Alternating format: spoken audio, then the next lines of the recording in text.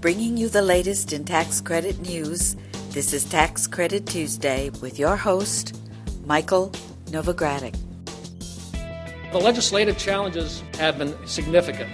We very much need the legislation. We got to produce housing. We're still in a very volatile industry. It's a challenging atmosphere for almost anyone. We can't get all these mixed signals and messages. If he doesn't have a bipartisan bill, nothing's going to happen. Alternative energy is still very expensive. Hello, I'm Michael Novogradac, and this is Tax Credit Tuesday. Today is Tuesday, December 27, 2011. I'll start this week's podcast with a brief discussion of where things stand in Congress. Then, in our low-income housing tax credit section, I have a reminder about a chance to comment on HUD's proposed changes to how difficult development areas, or DDAs, are designated. I'll also discuss the National Council of State Housing Agencies' recent call to the administration for more rural housing funding, and a look at housing affordability for seasonal workers. In our historic tax credit section, I'll share an update on the historic Boardwalk Hall case and the announcement of a revised programmatic agreement between the Bureau of Land Management, the Advisory Council on Historic Preservation, and the National Conference of State Historic Preservation Officers. Then, in our New Market Tax Credit section, I'll discuss testimony presented earlier this month about the New Markets Tax Credit Program's use on tribal land. If you're ready, let's get started. Last week, Congress resolved its standoff over extending the payroll tax cut, agreeing to a 2-month extension. They also agreed to an extension of unemployment insurance benefits and the doc fix. Congress paid for the 2-month extension through an increase in fees charged by Fannie Mae and Freddie Mac, and also through instructions to evaluate the fees being charged by FHA. This occurred after the Mortgage Bankers Association made a last-ditch plea for lawmakers to find a different way to pay for the extension. The new guarantee fees would raise roughly $38 billion. Mortgage Bankers of America's CEO, David H. Stevens, argued that the guarantee fees are meant to be used to offset the risk inherent in providing mortgages, and any increases in fees should be used for that purpose. Despite these objections, the provision enjoyed strong bipartisan support in the House and the Senate and did remain in the bill. Now, at the time of this recording, Congress was not scheduled to officially reconvene until January 17th. Based on current conditions, it's almost certain that the general business tax expenditures that are scheduled to sunset this month will be allowed to expire, at least temporarily. The 2-month extension of payroll tax cuts means another tax bill will likely pass Congress before the end of February, which means that there would be a vehicle for extending business tax extenders. As I've described in recent podcasts, Senate Majority Leader Reid and Senate Finance Committee Chairman Max Baucus have both indicated their desire to pursue an extension of several key tax provisions early in the next session. While it's unlikely much will change on this front before the new year, the first session of the 112th Congress has taught us to expect the unexpected. So, I do encourage you to follow me on Twitter for updates on this situation, which I'll send out as conditions warrant. I also want to note that the comment period on the VOCA rule has been extended 1 month. It's been extended until February 13th, which is a Monday. In low-income housing tax credit news, as you may recall, the Department of Housing and Urban Development designated difficult development areas, or DDAs, for 2012 in October. HUD makes new DDA designations annually. Low-income housing tax credit projects in DDAs, or Qualified Census Tracts, or QCTs, are eligible for as much as 30% more housing tax credit subsidy than projects not located in DDAs or QCTs. In addition to announcing the 2012 DDA designations, HUD invited public comment on whether it should use small area fair market rents rather than metropolitan area fair market rents in future designations of metropolitan DDAs. It's believed that the result of this change would be more targeted DDAs. Comments on this proposal are being accepted through today, December 27th, and there are details in submitting comments in the October 27th Federal Register notice. And if you have any questions about how this change could affect your housing tax credit properties, please contact Thomas Stagg in our San Francisco office. Turning to housing advocates' efforts on more rural funding, the National Council of State Housing Agencies recently joined other national, state, and local organizations in sending a letter to President Obama, along with USDA Secretary Tom Vilsack, urging them to propose fiscal year 2013 funding levels for rural housing programs. They wanted to propose those levels at their fiscal year 2011 levels or higher. They're concerned that the 2012 levels were lower, and they want to go back to 2011 levels. The letter expressed the group's strong concerns over the administration's proposed cuts to rural housing programs that were in the 2012 budget. The letter specifically urges the administration to propose funding for the Section 515 Rural Rental Housing Program equal to the amount proposed in fiscal year 2012, emphasis on proposed in fiscal year 2012, and to include enough funding to develop new units. For more information on the letter and funding levels for rural housing programs, I'd suggest that you refer to NCSA's blog posting on November 18th. Now, with the holiday season in full swing, seasonal hiring has boosted employment rates across the country. But these workers often struggle to afford housing in the communities they serve. This is according to a report from the Center for Housing Policy. The report is called, "Can Holiday Season Workers Afford Housing in Your Community?" To compile the report, the Center for Housing Policy used information from the Paycheck to Paycheck database. They compared the average wages of 5 common retail season occupations with housing costs in more than 200 metropolitan areas. Those 5 seasonal positions were mail carrier, stock clerk, delivery truck driver, retail salesperson, and assistant manager. In every location studied, the rent for a typical 2-bedroom apartment was unaffordable for a person in the lowest paid holiday job, which is retail sales.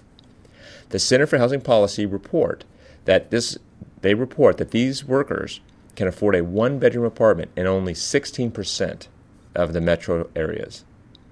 And to address this gap between wages for retail workers and housing costs, the report goes on to recommend that state and local governments institute policies that expand the supply of affordable housing, as well as to create higher-paying jobs. In historic tax credit news, last week, on December 22nd, law firm Miller & Chevalier filed an amicus brief in the historic Boardwalk Hall case. As regular listeners will recall, on October 27th, the Internal Revenue Service submitted its brief to the Third Circuit Court of Appeals. The IRS is asking the court to reverse the tax court decision in the case of historic Boardwalk Hall.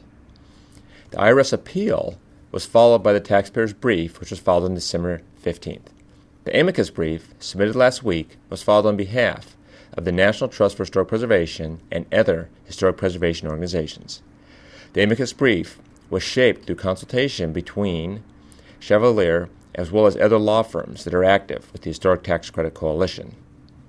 Those firms include Bryan Cave, Squire Sanders, Kutek Rock, and Holland & Knight. The outcome of this appeal could have significant repercussions for the historic tax credit industry, and as such, we will be watching the case closely. The case involves a conservatively structured operating partnership in which the investor held a 99.99% interest throughout the 5-year period following completion.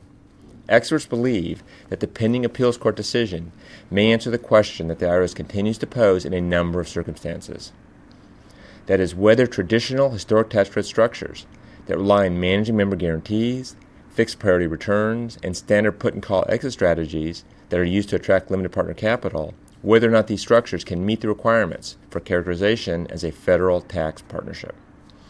You can find a copy of the amicus brief online at www.historictaxcredits.com. And if you have any questions about the case or its implication for the historic tax credit community, I encourage you to contact my partner, Tom Boscia, in our Cleveland, Ohio office, or contact my partner, Charlie Ruda, in our Boston, Massachusetts office. Now, turning to the BLM, the Bureau of Land Management has released a revision to its National Programmatic Agreement with the Advisory Council on Historic Preservation and the National Council of State Historic Preservation Officers. The agreement governs the agency's activities on federal, state, and private lands that affect or may affect historic properties. The original programmatic agreement was signed in 1997. The revision was developed following outreach and consultation with Native American tribes. That outreach began in August of 2008. The Bureau of Land Management says the revision authorizes efficient consultation between itself and state historic preservation officers. The Advisory Council on Historic Preservation says the revised agreement enhances the role of tribal governments, consulting parties, and the public in the project review process. The revision also clarifies how the agency consults with tribes and other consulting parties on activities that could affect historic properties, including those of traditional, religious, and cultural significance to tribes. The Bureau of Land Management anticipates signing the revised agreement in February 2012. The letter announcing the revision, the revised agreement, and comments about the agreement, along with responses, can be downloaded at www.blm.gov. In new market tax credit news, earlier this month, the Senate Committee on Indian Affairs held an oversight hearing on tax policy on tribal lands. The December 8th hearing, titled Building New Markets in Indian Country, addressed state and federal tax incentive programs that could help tribes attract businesses to tribal lands, including the federal tax incentive program, the New Market Tax Credit. During the hearing, Kevin Lisi testified about the benefits of using the New Market Tax Credit on tribal lands. Lisi is chairman of the Bois Forte Band of Chippewa Indians. The Bois Forte Band used an allocation of New Market Tax Credits to fund the rebuilding of its tribal governmental building after an arson fire destroyed it in 2009. Wells Fargo provided $3.7 million in New Market Tax Credit authority to the tribe. In his testimony, Lisi said that the tribe could not have financed the reconstruction without the New Markets program. He added that although the financial structure and program compliance guidelines are complex, the New Market Tax Credit provided an affordable way to finance the project. In the end, the program fees amounted to less than 2% of the overall project costs. Finally, he said the New Market Tax Credit program reduced the borrowing costs for a project that many lenders considered high risk and lacking collateral because it was located on tribal trust land within the reservation. Lisi urged Congress to reauthorize the New Market Tax Credit, and he listed several reasons for his support of the program extension, including its successful use in Indian country and the program's flexibility. The full text of Chairman Lisi's testimony and that of the other two witnesses can be found online at the Senate Committee on Indian Affairs website at indian.senate.gov. If you'd like to learn more about the New Market Tax Credit and learn more about New Market Tax Credit projects on tribal lands, I encourage you to pick up the January issue of the Novogradac Journal of Tax Credits. It features a project on the Lakota Pine Ridge Indian Reservation in South Dakota. That's where the Oglala Sioux are using the New Market Tax Credit to renovate 2 public schools. Well, that brings me to the end of this week's report, as well as this year's series of podcasts. Please join me again next week for another Tax Credit Tuesday. It'll also kick off the year 2012 for Tax Credit Tuesday podcasts. This is Michael Novogradac. I'll be back next year. Thanks for listening. This weekly podcast has been brought to you by Novogradac & Company, LLP. Archived discussions are available online at www.novoco.com/podcast or by subscribing to the Novogradac Report on Tax Credits in iTunes. Novogradac & Company, LLP is a national certified public accounting and consulting firm with 13 offices nationwide. Learn more about our professional services at www.novoco.com.